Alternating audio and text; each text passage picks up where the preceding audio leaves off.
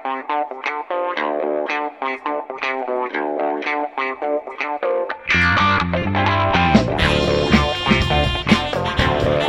has trouble with the snap, and the ball is free. It's picked up by Michigan State's Jalen Watts Jackson, and he scores on the last play of the game. Unbelievable.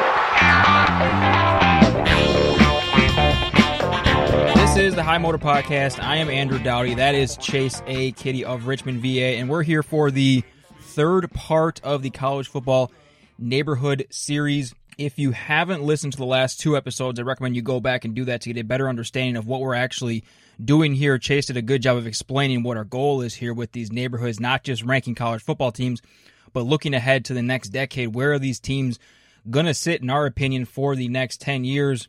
So far, we have three neighborhoods. 17 teams are in those three neighborhoods. Clemson, Alabama, Ohio State, Oklahoma in the first one. Georgia, Florida, LSU, Oregon, Notre Dame in neighborhood 2. And then in neighborhood 3, Wisconsin at the top, followed by Penn State, Auburn, Michigan, Stanford, Utah, Texas A&M, and then you shove Texas down my throat. Getting into that third neighborhood. And a question for you, sir, before we hop into neighborhood 4, maybe touch on neighborhood 5 in this episode. Since we're not just doing our opinions here, these aren't just my neighborhoods or your neighborhoods, we're trying to find a consensus. What is your biggest issue thus far? Any dirty laundry you want to air on the show before we get humming here? I don't think so. I think for the most part, we've probably agreed on just about everything. I think the top of this list is pretty solid, and I think it's harder to disagree on the stuff at the top. I think as you get down into the meat of everything and sort of the middle class, as we're going to start to touch on today, that's where I think we're going to have more disagreements. I think the one thing, kind of going back and doing prep for today's podcast and doing a little bit of research, I started to wonder maybe if Florida State belonged in neighborhood 3. That was the one where I was like, ooh, did we skip over them unjustly? Because if you go back and look, like, it feels like they've been really mediocre for longer than they actually have been. It feels like they've been bad for 5 or 6 years, but Jimbo Fisher was pumping out, 10-win seasons pretty much up until 3 years ago. And it just feels, because of all the turmoil and the stories and the bad offensive line play and just all this stuff around Florida State, it feels like it's been going on longer than it has. And I know you've talked about, you like a lot of the things that Mike Norvell is kind of putting into place down there. I think they could be good too. So I do wonder if maybe they belong in neighborhood 3 instead of neighborhood 4. But and we can talk more about that going into the subject today. But I do think overall we've been pretty solid so far.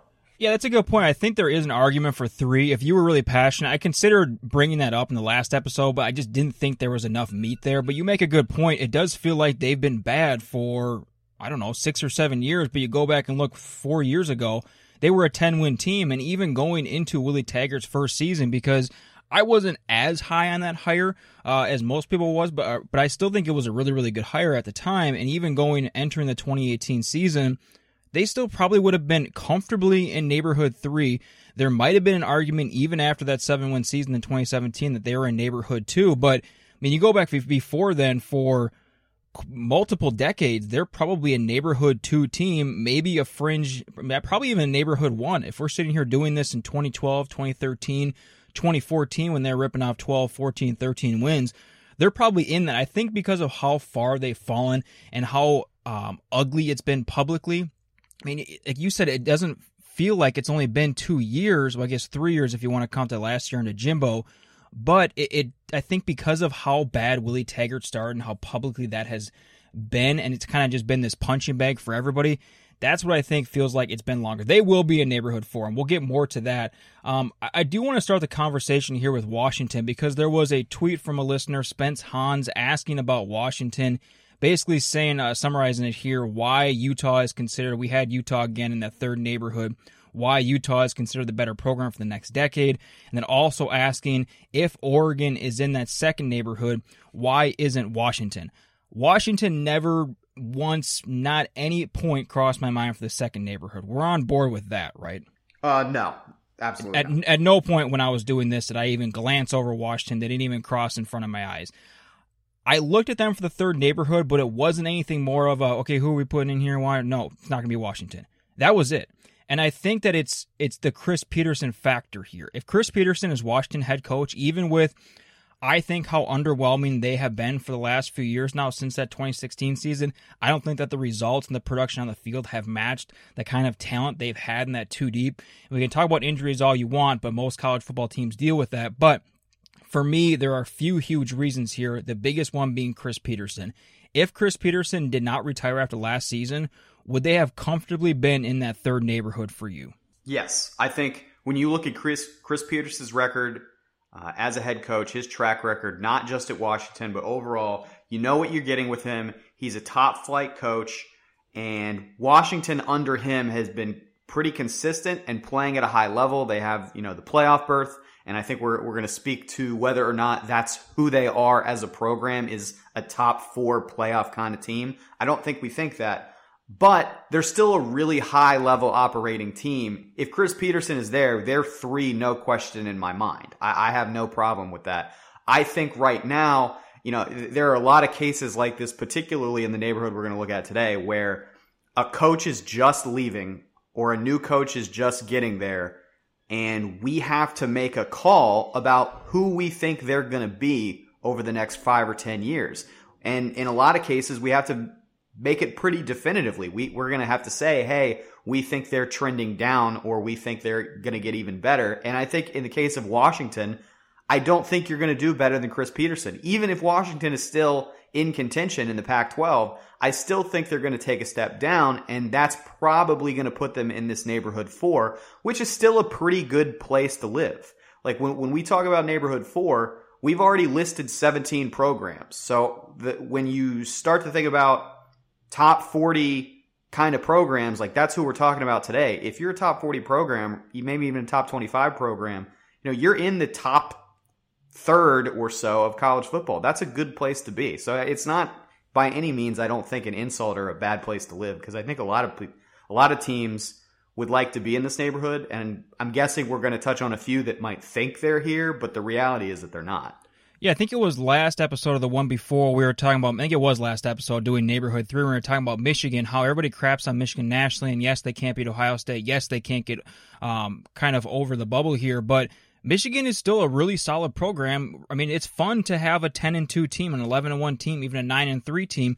They're just not all the way up there yet. We mentioned that Florida State is definitely being Neighborhood 4. You might be underwhelmed by Neighborhood 4, some of the teams that we talk about, but there's still going to be a lot of really good. We're going to talk about USC today. Oklahoma State will probably be in this. Like you said, Florida State. We'll talk about Iowa, Virginia Tech. A lot of really, really solid programs where it's not that bad of a place to be. And we're going to define kind of what Neighborhood 4 is in a second. But really quickly, I don't know how long we've been talking about Washington here, 3 or 4 minutes. Neither you nor I specifically mentioned Jimmy Lake. We talked about the coaching change, but we didn't even say that we don't trust Jimmy Lake. We just don't know what to expect from Jimmy Lake. It's kind of like going into last season with Ryan Day at Ohio State.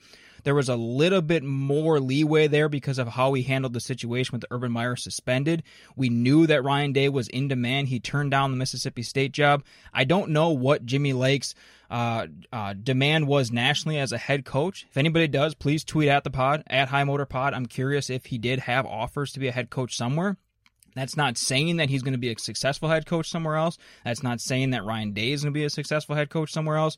But there is something that program saw and that other program saw to make them want him as a head coach. We just don't know with Jimmy Lake. And I think going back to 2016, the one thing that worries me about Washington is that I worry that we saw kind of the near future, the present future ceiling for Washington in 2016, and they are pretty far below that right now. Yes, they could get back up to that, but how long is that going to take for Jimmy Lake? We're talking at least, I think 2 or 3 years would be on the generous side, maybe more likely 3 or 4, and then suddenly you're wiping off 30 to 40% of the decade, and you only have 6 or 7 years now to get back to that ceiling, and we're talking about the most optimistic scenario. Do you think when 2016, do you feel like it was kind of like a Notre Dame 2018 situation where that felt like the ceiling, and could they jump higher than that? Sure, of course they could.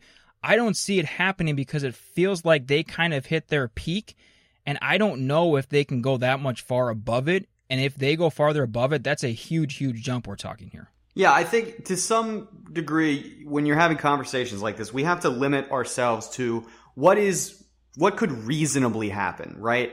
Anything could hypothetically happen, but we're not talking about like what could all of the possibilities that could hypothetically ever happen. I think we're trying to have a reasonable, rational discussion on where teams live and sort of the highs and lows and where they're going to be. And I think Washington is a top half, top third Pac-12 kind of team. And I mean, do you think Lake is going to be ultimately better at that job than Chris Peterson? Because I don't.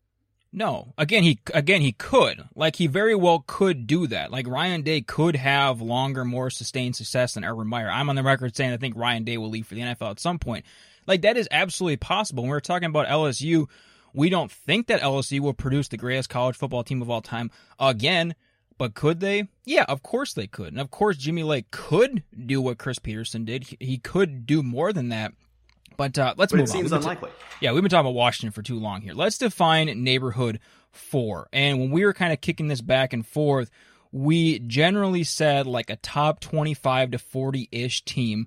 Once every decade, maybe a little bit more often than that, they can enter the real playoff conversation. They can field one of those like, hey, look at, Kentucky. They're 10-0 right now. Iowa is 10-0. Oklahoma State 9-1. They have a couple of good opportunities left. They have that type of season once every 8, 9, 10 years where they're actually really in contention, not just entering that conversation in mid-October, late October, but they're in real contention come early November, mid-November, and then maybe every 4 or 5 years they jump up and have the 10-win season, the 11-win season where it's a nice season, kind of like Washington State a couple years ago, where it's a really, really good team, and they were kind of in that fringe playoff conversation, but the odds of them making it were so slim based on the schedule. Does that feel right for you, kind of this top 40-ish neighborhood for neighborhood 4? Yeah, top 40-ish is exactly what I wrote down in my notes. So that's kind of how I've approached it. I think this is where we start to see G5 teams at the very top of the sort of the G5 pecking order creep into the rankings here, creep into the neighborhood. A lot of the good but not great Power 5 programs, we're going to see a lot of those. This is definitely going to be where the neighborhoods start to really get bigger. I mean, if you want to think about it like a pyramid, like as we're going down the pyramid, it's really going to start to flex out here. You could make a case that this neighborhood is as big as the 3 neighborhoods we've already done combined. So it's going to start to get bigger here, yeah. Yeah, and one other note on that, really quickly, yes, there were 4 teams in the first neighborhood, there were 5 in the second, and then there were 8 in the third, so 17 teams. Yeah, I'm curious if we do approach that. I'm guessing, somewhere around like 12 to 15, maybe 10, 12, 15 in that neighborhood. But one more note on this one. I also think it's important to note that we're not saying these teams are top 25 teams every single year. They're not going to be in the top 25. It is very, very difficult to do that. There aren't that many teams across college football that every single season they're in the top 25 for the entire season or even in the top 40. These programs that we're talking about, they will have the 5-win season. They will have the 6-win season. Now, I think in order to be in this neighborhood, you can't do that more than a couple of times a decade. I think we're going to talk about Iowa probably here in a little bit. Are they in neighborhood 4?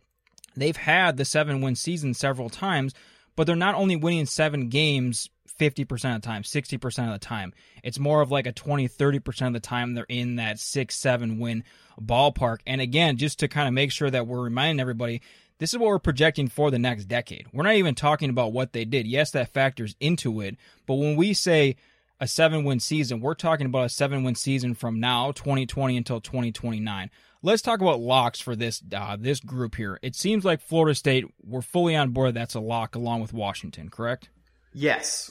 Is USC a lock for this neighborhood too? I think so. I think when you look at what they've done, I understand that a lot of people think that Clay Helton has an expiration date that's probably going to happen in the next couple of years. But they've still been sort of a top 25, top 30-ish team for most of the last decade. Obviously, they're not where they were in the meat of the 2000s, 2004, 2005, 2006, and in that area. But they're still a good program. They still command a lot of respect on the West Coast, good recruiting. So yeah, this is where they live. They're still a good program. And you mentioned a couple episodes that we don't want to get into projecting coaching decisions here because that's just kind of too hard of a game to play. But even with USC, this is USC with Clay Helton. Like, they haven't been that bad under Clay Helton. If they go out and get Urban Meyer next year or go out and get a Matt Campbell or a really damn good coach that we both agree on, yeah, they're comfortably in neighborhood 3. Maybe they're going to jump up into the bottom of neighborhood 2 within 3 or 4 years. I think this is kind of Clay Helton USC right now. I don't think he's going to be here the whole decade. I think there's no chance of that. I don't think he's going to be there in 2 years or in 3 years from now. Maybe he'll survive another year because this is going to be kind of a weird coaching carousel. I think there are going to be a lot of excuses, and rightfully so, if your team does go 5-7, if your team does go 8-4, and you were supposed to go 11-1. So I don't know if he's going to be there that long, but this is Clay Helton, USC, and I think they're probably at the top. Maybe they're sharing that top line with Florida State. So we have USC, Florida State, Washington. Do you think Oklahoma State's a lock here? I do, yeah. The 6-win or 5-win or whatever kind of season they had in 2018 where they were kind of down, that is not who they've been under Gundy. If you go back the last 15 years, they are consistently an 8-9 win type of program. They've had a couple of years where they really jump up and compete at the very top of the Big 12, compete nationally for some big-time stuff. But for the most part, they're consistent. They have a high floor. That's what we want in a neighborhood like this. Those are the only very, very obvious locks that I have. I think there are some other teams where I would be shocked if we didn't put him here, and I'd be shocked if you didn't want to put him here. Iowa, Virginia Tech. We can talk Group of 5, Boise State, Cincinnati, even Memphis if you want to. Maybe have some sort of App State discussion. What other teams do you think are 100% locks, no question about it? I think Iowa is very similar to Oklahoma State in that they're really consistent. They have a high floor. You know what you're going to get with them. You're going to get 8 or 9 wins with Kirk Ferentz. So I think they absolutely belong in here. Virginia Tech is not as much of a lock as they would have been probably 10 years ago. But then again, 10 years ago, they probably wouldn't have even been in this neighborhood. They probably would have been higher, the way they competed and were nationally relevant. So I do think that Tech is going to live in this neighborhood, and they're going to, I think with the type of year especially they're going to have this upcoming year, I think we don't care that much about single years, but I'm guessing you're going to see in 2020 what Virginia Tech should continue to look like. I think they're going to validate their placement in this neighborhood. So I think they are here as well. Let's stay in the ACC then, since we're talking about. I agree with those, by the way. I think that Iowa and Virginia Tech are definitely in that neighborhood. Let's stay in the ACC and talk about. Let's do 3 teams here. Let's do Miami, Louisville, North Carolina. Which of those 3 do you think are? Any of those 3. Do you think any of those 3 shouldn't even be in this conversation, or any of those 3 locks too? I don't know that they're a lock, but I'm pretty confident that Louisville should be in this neighborhood. When you look at what they've done in the recent past, how they're set up with their coaching staff right now, their trajectory, where they're going to live these next few years, I think they're in this neighborhood. They have a recent Heisman winner candidate, the recent high-level sort of top 10 success. They've also had some really terrible years too. But we are giving teams in this neighborhood that sort of cushion where it's okay if you have 1 or 2 bad years. For the most part over the last decade, and probably for the next decade to come, they've been a solid, consistent kind of program. So I think this is where they live. I have a really hard time seeing a Scott Satterfield team, and I know that he hasn't been doing this for like 20 years, but I give Scott Satterfield just a ton of benefit of the doubt here. I have a hard time seeing a Scott Satterfield team going like 4-8. I think we will see like a 6-6. The ACC will turn around at some point. It's not going to be this bad for the next decade. There will be years in this decade where it turns around, and there are several top 15 teams. So maybe in a season like that, they only win 5 games. I just don't see that happening very much, and I think that they're going to consistently live in that 7 to 10 win neighborhood. Maybe in 5 years when Satterfield gets humming, they're in that playoff conversation. But I just have that much trust in Scott Satterfield. I think we already talked about some coaching things here. We're going to talk about a lot of coaching projections and how much trust we have in these guys. I think that Scott Satterfield sits right up there. Moving to a couple. So we're saying Louisville is in this neighborhood. I agree with that. Okay, then we agree. Okay, great. So let's go to Miami and North Carolina. A couple of interesting coaching conversations here, because when Mac Brown was hired in North Carolina, I hated it. I didn't get it. I've always wondered why North Carolina wasn't better. They had those couple of great years under Larry Fedora. I've always wondered why that's not a better program in the ACC in a pretty darn good recruiting region. I hated the hire, but I can't deny what he did in year 1. Sam Howell coming back for now at least 2 more years. I would think that would help have them recruit some more quarterbacks, some more skill position players.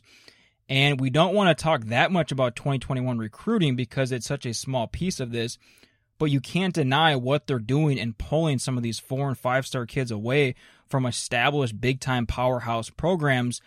I don't know if they're in this neighborhood, but I think that we have to talk about them. How much trust do you have in Mack Brown? I would like to see another year of it. I know you're a little higher on them. What do you want to see this year? So what would change your mind?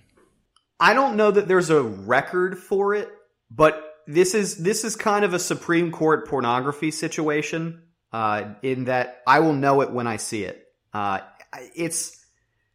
The ACC is so starved for oxygen right now with Clemson, and it just feels like it's Clemson and then a bunch of mediocre programs. And if North Carolina can show me, and maybe this is a dumb and arbitrary standard, but if they just look the part, I would be willing to give them the kind of credit that you're talking about, in the fact that they're stealing recruits and sort of building something where there's not a lot else going on, especially, with the Coastal looking like it has for however many years it has now. I'm not there yet with them. Yeah, that's fine. I think that I'm trying to figure out a way to quantify what I would want to see from. If you wanted to make a really strong argument that they were in 4, I would have probably been okay with it. But I think they will live. We'll talk about some of these teams later. I'm guessing that like Minnesota, Iowa State will be in that 5th neighborhood, teams with a lot of potential that have popped up recently. I think that seems like a better fit for them. I'm trying to figure out some way to quantify it. I know that we all look back to that Clemson game against North Carolina, and not only did Clemson look bad in that game, North Carolina looked like a team that, they looked good. There are games where it's an upset or almost an upset where the heavily favored team just looks like shit and their team doesn't look that great. Clemson looked like shit, but North Carolina still looked pretty good. So maybe it's a type of game like that where if they can not necessarily challenge Clemson again, but look like they're in that same ballpark as Clemson, at least talent-wise, then maybe we would see that. So we'll put them in 5 for now. How about Miami? Where are you at on Miami? Do you think that they're in this neighborhood? I don't. It reeks to me of a brand that is. The best thing about Miami football is the brand of Miami football. Like if you look at what they've done in recent history, they're a mediocre program. I understand. Why is the brand even like? What is the brand of Miami football? I guess it's like swagger and Miami. I don't even know if that's true anymore, though. I think that people just think that's true, but is it actually true? Well, I don't know how much of a weird metaphysical conversation you want to have about, like, if enough people believe something, does that make it true? But like, I don't know. I just look at them and I see another program in the ACC. Miami's never won the ACC. Yeah, that makes sense. I'm looking back on it, they don't have any. Yeah, they have like 1 billion 9-win seasons. So they joined the ACC in 2004. They have 1, 2, 3, 4, 5 9-win seasons, but they only have 1 10-win season. That's kind of like the baseline of what we're talking about here. You have to have that 10-win. They were so severely overrated against a really soft schedule that year. So that wasn't even that great of a 10-win season. That was more like an 8-win team or a 9-win team at the very most. But that's kind of like the baseline. We're saying you got to be going 10-2 for 30-40% of this decade, and they've done it once in 16 years. I feel like they could get back to where they were 18 years ago. Like, obviously that could happen. I don't know if it's going to happen in the next 5 years. I don't know if it's going to happen with the current coaching staff. I just don't believe in them. And you need a little bit of belief, I think, with this neighborhood. And they just seem like a middling ACC program that has some great history, but isn't doing anything to really pay attention to right now. I think they have most of the consistency that we're talking about. Yeah, they might have a few too many of those 5, 6, 7-win seasons that we've been seeing, and I could see several of those moving forward, but they still have a lot of consistency. I talked about all those 9-win seasons. They have the 8-win season, 7-win season. They don't dip that much. They've had the 5-win season, but they haven't had like a 3-9. They haven't had like a 4-8 that I think would borderline disqualify them moving forward. I don't see them doing that in this decade. I don't see Miami going like 4-8 or even 5-7. I just foresee a lot of 7-5s and 8-4s, and I don't know when they're going to pop up because it's been so long of everybody saying that, man, maybe Miami. We talk about Texas is back all the time. We talk about Miami is back all the goddamn time too. And maybe they're just not. Maybe that's a year thing. Maybe we need to see Manny Diaz go, I don't know, at least like 9-3 this year. Maybe they need to go like a 10-2 and a bad ACC for us to finally say maybe they can turn the corner. So it seems like we're not putting them in this neighborhood. Yeah, I think the bad ACC thing is a great comment by you, because if you were on this level in this conference, like, wouldn't you be ripping off wins right now? I mean, like, that's another thing we can tie back to North Carolina and Louisville is, you know, if we're both right about Louisville, or if you're right about your hunches with North Carolina, we should see them post some pretty strong records in the very near future. Like, this is not at least last year, and I think maybe this year too, it was not a very good ACC beyond Clemson. So I don't know. Show us the wins. Well, yeah, and UNC went what? I think they were 7-6 last year. I can't remember. They went 4-4 in the. I mean, you go 4-4 in the ACC. With them, I love the potential there. Mac Brown is clearly proving me wrong, but you're going 4-4 in the ACC. I think they are maybe a year away. So we'll probably put them, North Carolina and Miami, at least they seem like strong neighborhood 5 teams. So we'll probably just put them as placeholders there. We've talked about Iowa, and I think that's before we get to G5. And I think that Iowa is the best lead into a conversation about Kansas State and the Big 12. Why don't you jump into this? You mentioned West Virginia. I think we were exchanging texts. Are they in this neighborhood? I think Kansas State needs to be talked about. I think Baylor needs to be talked about. I think Iowa State needs to be talked about. Which of those, what did I say, 4 or 5 teams do you feel is most strongly a neighborhood 4 team? Yeah, the interesting thing about the Big 12 is that we've already listed 3 of the 10 teams in the conference in previous neighborhoods. Right? We've got Oklahoma in 1, and then we've got Texas, and we've got Texas in 3. We've got Oklahoma State, who we've already said is in 4. So we've already got 3 of the 10 teams.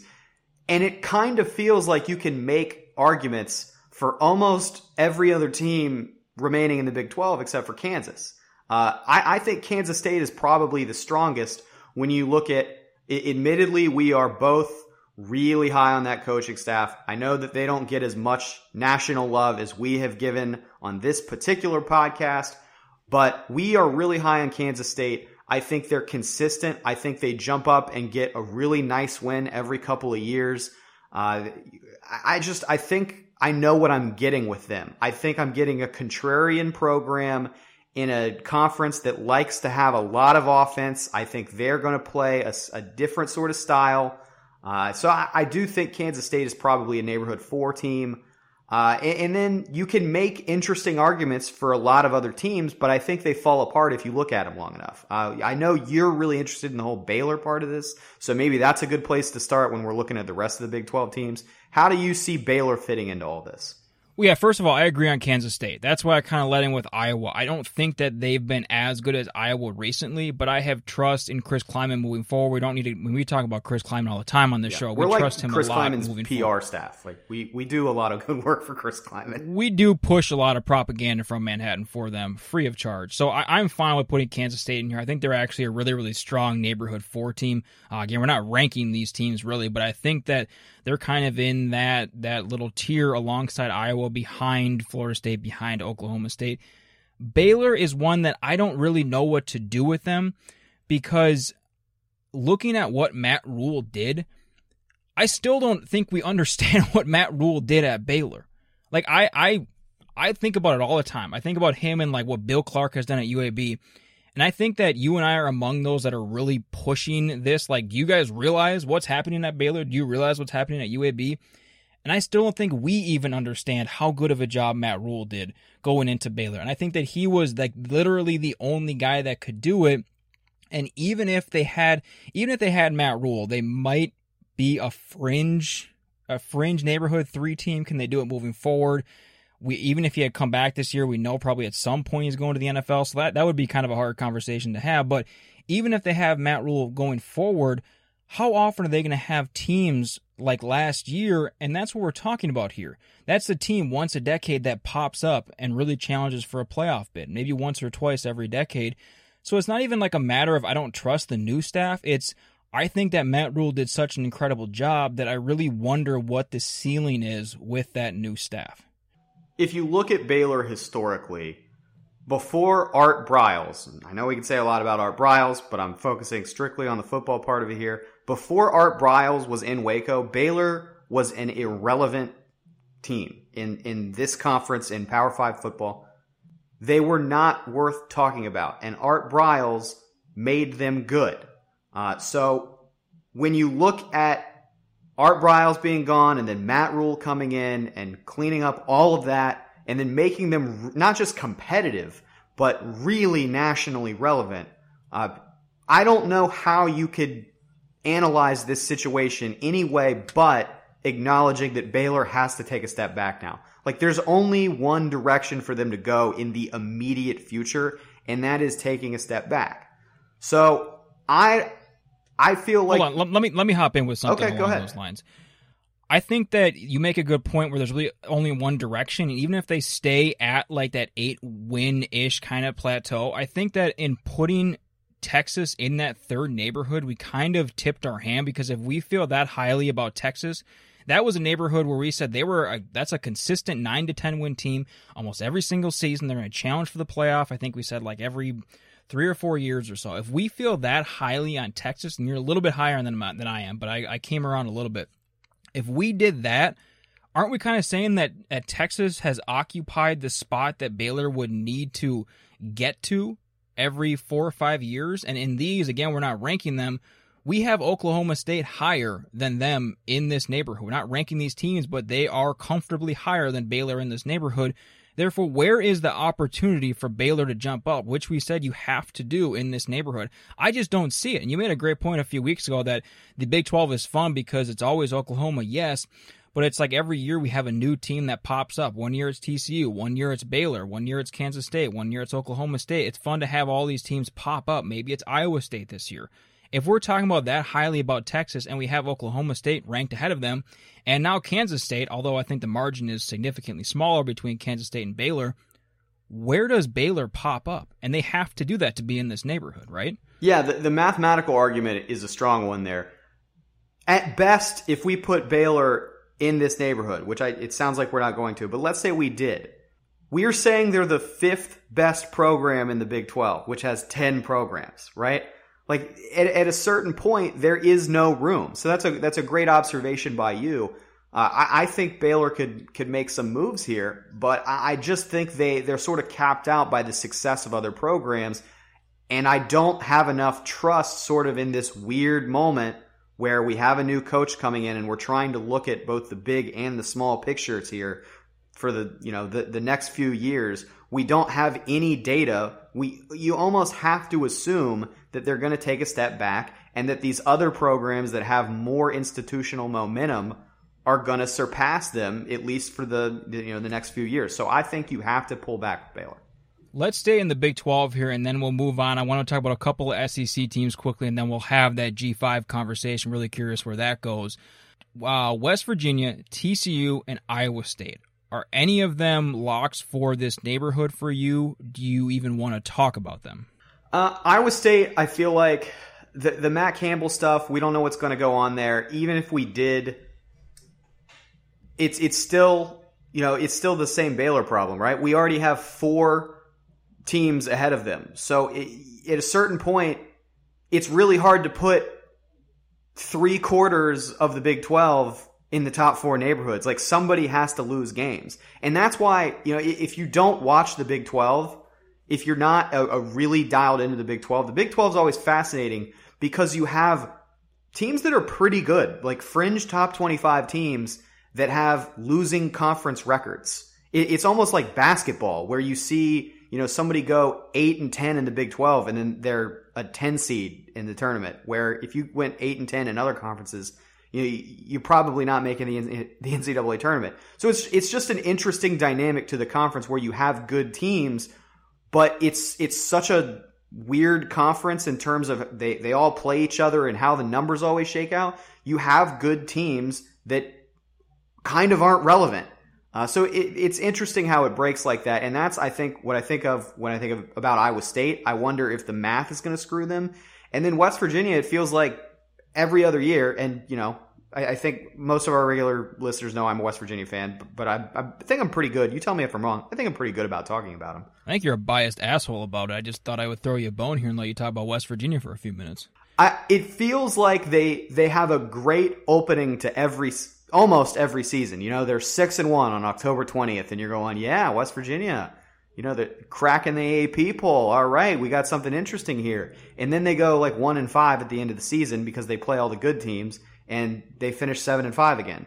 And it's just kind of who they are. And I think for fans, or maybe even just East Coast people, you have this image of them as a Big East team that's 10-2 every year and is annually competing for conference championships. That's not really who they've been since they moved to the Big 12. So my first inclination when I was thinking about West Virginia was, well, of course they're a top 40 program. And then you go look at the numbers and you're like, I don't know, are they? Like, they really don't have the record to back that up. So I don't think Iowa State's here. I don't think West Virginia's here. And I think you have a really good point to make about TCU, which is, it's kind of what have you done for me lately? You have that piece where you're popping up. I just pull up TCU again. I mean, I know this pretty well because I've looked at TCU hard since they've moved to the Big 12. You have those periods of popping up. And they are like the epitome of what we're talking about here of popping up. You have 11 wins just 2 years ago in 2017, 11 in 2015, and 12 in 2014. They were real playoff contenders. They were ranked in the AP. Yes, it's AP, but it still is a decent barometer of how good you are. They were ranked in the AP top 4 in 3 of the last 6 seasons, but where they fail so badly, they have way too many of the seasons that we're talking about where you can't just win 4 games and 5 games. You can do that once a decade, maybe twice a decade. But since 2012, they have over, 8 years? 5 of those 8 years, they've won 7 or fewer games. They have a 4-win season over that time, a 5-win season over that time, and a 6-win season over that time. If they had come back last year, that's what's hilarious about Gary Patterson. Whenever he has a crap year, he almost always comes back with like a 10-win season. That didn't happen last year, and I know that 2018 7 wins isn't a crap year, but if they would have come back and gone 10-2 last year, I think they would have been comfortably in this neighborhood, probably up around where Oklahoma State, Washington, maybe Florida State-ish would have been. But I think that with the inconsistency there, and then also I had Brandon Marcello, 247 sports writer, on the show a few weeks ago talking about which Big 12 coaching changes you could see, because just like last year, going into this year, it's really hard to see where the change might come. And last year, we kind of just got lucky. I don't know if that's the right word, with Matt Rhule taking the late job. We might have not seen a coaching change 2 or 3 years in a row. He made the argument that maybe Gary Patterson's kind of getting down to the end of the run. Maybe with him hiring back, he brought back Doug Meacham, he hired Jerry Kill, some guys that he's known for a long time. To him, and this is, again, pure speculation, when I asked him the question, I said, who is the most likely coaching change? So I basically forced him into a rabbit hole here. He thought maybe Gary Patterson's time is ending soon, and if that's true, again, speculation before anybody panics on us here, if that's true, I just don't have a ton of faith for TCU to find the right guy to get them those consistent 8 or 9 win seasons, and we can be done with TCU. I mean, they're not in this neighborhood, right? Yeah, I mean, I think what I would say to just sort of wrap all that up and encapsulate it with one thought is there's a lot of reasons why this discussion we're doing is valuable and good and we like it. But I think one of them is to look at 2 programs like TCU and West Virginia, who spent a lot of time in the top 10 of the AP poll during the first decade of this century, and reevaluating them under the new circumstances that they've now been in for 7 or 8 years. And the reality is that both of those programs are in the middle class of the Big 12. Like, they are not, top 10, top 15 kind of programs right now. They're just, the new conference has done that to them. So they don't live in this neighborhood. They're not in the top 40 kind of building that we have constructed.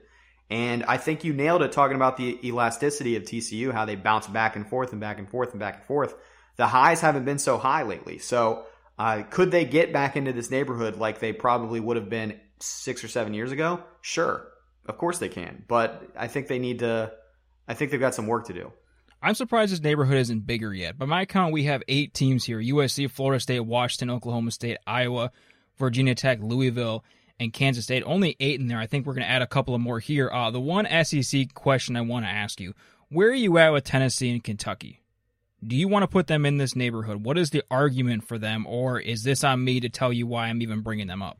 So I think Tennessee, I originally wrote down on my notes to investigate. Kentucky, honestly, I didn't think of them at all. I know we like Mark Stoops. Didn't even cross my mind. I know we like Mark Stoops. I know they had a good 2018 season where they were in it for a while there, the 10 wins, like all that's great. But I didn't think of them as one of these programs. Where I are they thought of them falling as a neighborhood short? five. Is it the popping up to playoff contention where they fall short for you? You just don't see that happening? I would like to, kind of like North Carolina, I would like to see a little more before I say, okay, this is who you are. Like, for sure, I believe in you. I believe this is where you are. 1 10-win season doesn't do it for me. I would like to see it a little more. Even if they go 10-2 this year, would you put them in here, or you want to see more? I think I would, yeah. If they were 10-2 this season, I would say, okay, 2 10-win seasons in 3 years. I like your coach. I like what you're doing. I see where you're going. It's an established pattern for me. I will go ahead and say you're a neighborhood 4 team. But I think there's a big difference when you're not an established sort of big dog in college football. If you're a Kentucky or somebody sort of with that profile, there's a big difference between 1 10-win season and 2 10-win seasons in a compressed time frame like this. All right, I'm fine with that. I wanted to bring them up because I was curious if you'd make an argument for them, but if you're not even thinking about it, we don't even talk about them. Let's go to Tennessee because they bounced back last year after the disaster. I think it was in the opener. They beat a lot of really bad teams. Now they have their first 8-win season since 2016, but still they only won 9 total games, 17 and 18. The recruiting's there. Moving forward, the recruiting has really always been there. They've put together usually consistent top 20, top 25 classes. They bounce up for a top 5, top 10 class pretty consistently, but we talk about a lot with Washington over the last 3 years. I don't feel like the production has matched the talent up there in Seattle. Same deal in Knoxville. I don't think that the production has all matched the talent. They have the 9-win seasons like Miami does. They have way too many of those 5 and 4-win seasons. I don't see as many of those moving forward. If it's Jeremy Pruitt or somebody else, I don't know how many times Tennessee's going to dip down and go 4 and 8 or 5 and 7 again. Maybe we'll see it once this decade. So I'm not as worried about that. I do think that they also have the piece where they could pop up and challenge for a playoff spot maybe once or twice this decade. I am worried about the consistency when they're not popping up and when they avoid the 5-win season. Is this really going to be a program that goes 8 and 4, 9 and 3, 10 and 2 every single season? Are you there with Tennessee yet, or are you kind of into Kentucky? I need Tennessee to go 10 and 2 in back-to-back seasons to show me that this program has actually finally changed. I think I would put Kentucky here before I would put Tennessee here. I don't even. Wow. Yeah, I mean, I don't have any faith in them at all. Like, what's the only reason I thought, hey, maybe I should look into Tennessee a little bit is, the Josh Dobbs year were pretty nice, and there's a lot of hype and there's a lot of clout, and Tennessee fans are really loud. But I mean, look back at what Tennessee has done since Philip Fulmer left, and I don't know how you make the argument that this is where they belong. They're not a top 40 program. I get that they're in the SEC and that they were really good in the 90s, but I don't see this with them. So Fulmer left, after 2008? That sounds right? 2008, yeah. So Kiffin was 2009. Let me run this real quick. So Tennessee from 2008 to 2019, where do you think they rank among FBS teams for total wins over that time? From 2008, so over the last 12 years. I mean, it's got to be outside the top 40 for sure. I would think outside the top 50. 68. Yeah, they have fewer wins than your Chippewas over the last 12 years. They have fewer wins in Middle Tennessee, fewer wins than Texas Tech, Utah State. And I mean, yeah, we can talk about G5 versus P5, how you rack up the wins, but even if you look at some of these P5, they have fewer wins than very mediocre P5 programs over the last 12 years. Arizona State. And it's Carolina the SEC, State. So we get that part of it. But there's a lot of winnable games in the SEC. Like the middle of the SEC, which we have well documented on this podcast, there are games to win in the SEC. And that's kind of why I brought that up. Like, they're not just like one win behind some of these teams. Like, Tennessee has 75 wins over the last 12 years. That's tied for 68th in the country. Looking at, let's take another mediocre program, Arizona State. They're 7 wins behind Arizona State. They're 13 wins behind Mississippi State and Pittsburgh. They're 14 wins behind Northwestern. So it's not like they're 1 or 2 wins behind all of these teams that we consider mediocre. They are so far buried. I mean, they're barely above Boston College. They have 1 win more than Boston College, 3 wins more than Duke, and Duke sucked for a large part of the decade. So I think Tennessee won't be 68 for next decade. I would guess they'll be in the top 30-ish. I think they'll win the 7 to 8 games most years, and they'll probably be like 35 or 40 for these wins. But that's not what we're talking about here. So it seems like I've kind of talked myself out of my own semi-argument for Tennessee. They're not in this neighborhood. I don't think so. Which Let's means talk about G5. No SEC teams in this neighborhood. That's interesting. Let's talk about G5 because I think this could get a little messy and maybe the most challenging thing that we've talked about so far. I think Boise State, I don't know why we didn't mention them as a lock. I think that they are 100% a lock for this neighborhood. Totally agree. Across multiple coaching regimes, across multiple decades now, extreme consistency from Boise State. Across multiple conferences. I mean, they are the epitome of consistency for a G5 program. I want to say the 17 of the last 21 or 16 of the last 21 years they've had a 10-win season, I think. So, yeah, they are clearly in this league. And even if Brian Harsin leaves, which I'm of the belief that he will leave, showing interest like he showed interest in the Oregon job, the Tennessee job, if you're showing that much interest, and yeah, I know those are good jobs, but if you're showing that much interest, I think he will leave. I trust that Boise State is going to make the right hire there. So we're going to put Boise State comfortably in that fourth neighborhood. The three other teams I think we need to talk about, All-American, UCF, Memphis, and Cincinnati. Do you just want to rank those? Who's at the top of your list? Do any of those belong in the fourth neighborhood? I think we both agree Memphis is not. I agree with that too. I need to see at least one season out of Ryan Silverfield to think that they could be in that ballpark. Yeah, Silverfield could end up being a good hire, but I feel like Memphis is going to take a dramatic step back. And as we've talked about, I mean, the American's good. Like, this is not, an also-ran conference. We can make fun of the Power 6 commercials and everything, but, like, it's hard to win games in the American. There's a lot of good teams there. So we think Memphis is probably going to take a step back. Give me, and this maybe is controversial, give me Cincinnati over UCF. What is the coaching projection there for you? Do you think Luke Fickell is there long-term, or you don't even care? I don't want to say I don't care, but I'm pretty close to not caring. I just think the trust Cincinnati is there for you. They have way too long of a track record over the last 15 years across multiple coaching changes, across multiple quarterbacks, across multiple conferences of being good.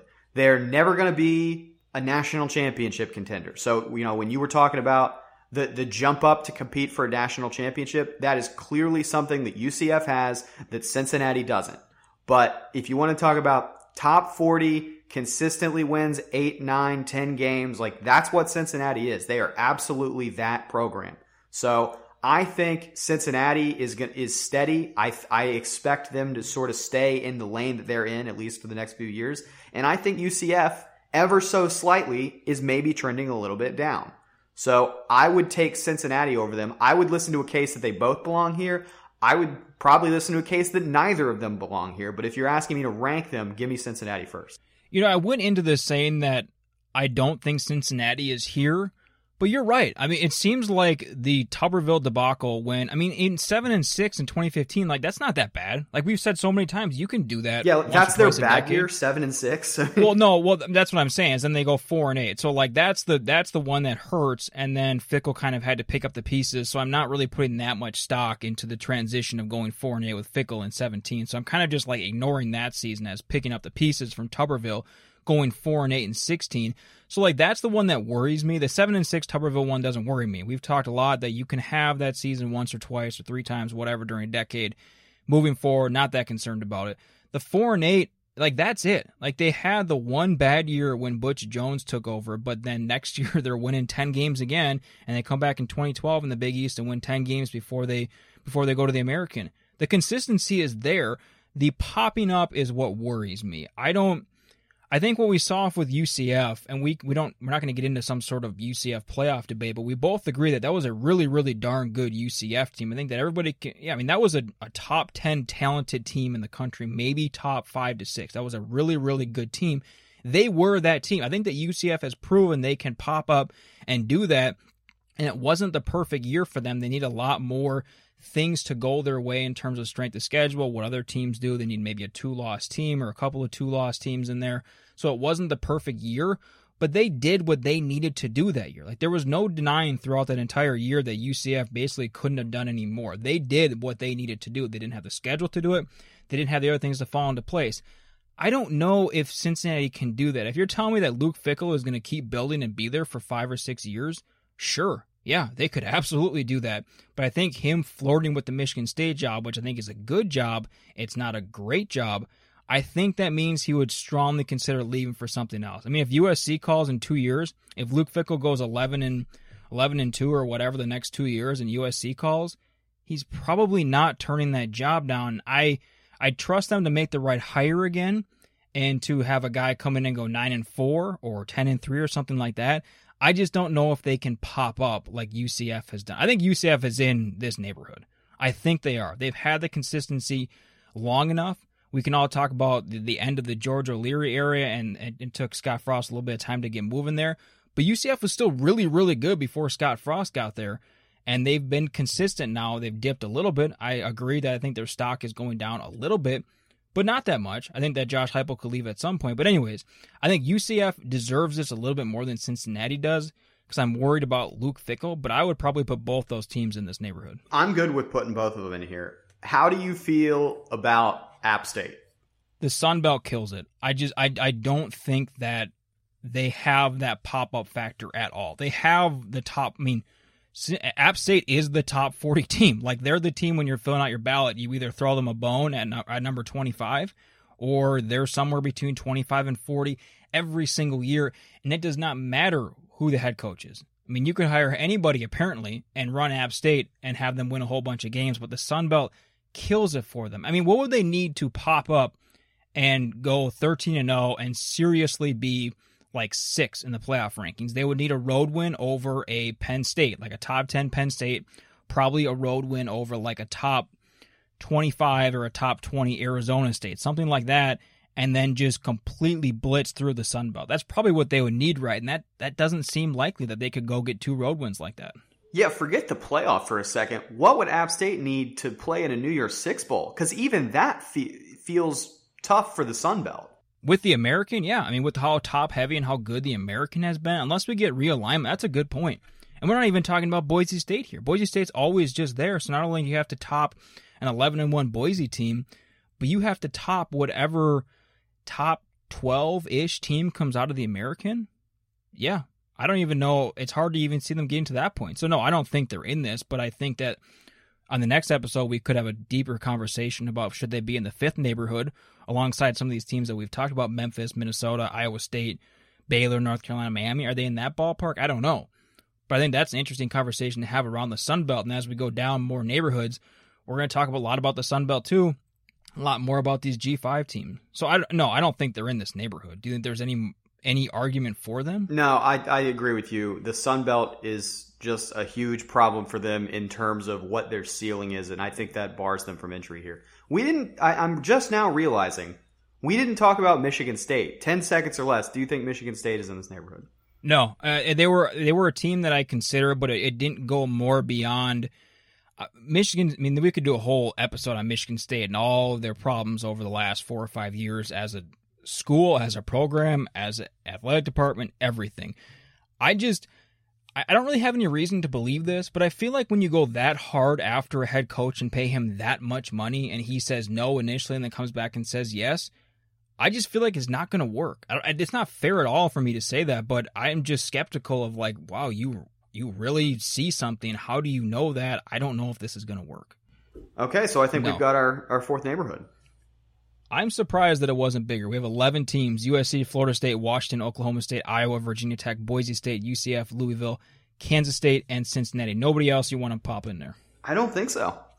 Awesome. So we'll be back then on Thursday, and we'll talk about, we've already basically formed the first part of this 5th neighborhood. Like I said, Miami, Baylor, North Carolina kind of leading that conversation. We'll talk some more about some G5 teams, some more mid-level Power 5. Where does Pittsburgh fit in? Where does Wake, Washington State, Virginia, curious what we have to say about them, Arizona State, Cal. In the meantime, tweet at us at HighMotorPod. Curious specifically your takes on the G5 situation. I'm surprised we didn't talk more about that. Maybe we'll get more into that in the 5th neighborhood. Tweet us what your neighborhood should be. Thanks for listening to the High Motor Podcast. I saw a friend today, it had been a while, and we forgot each other's names. But it didn't matter, 'cause deep inside the feeling still remained the same. We talked of knowing one before you've met, and how you feel more than you see, and other worlds that lie in spaces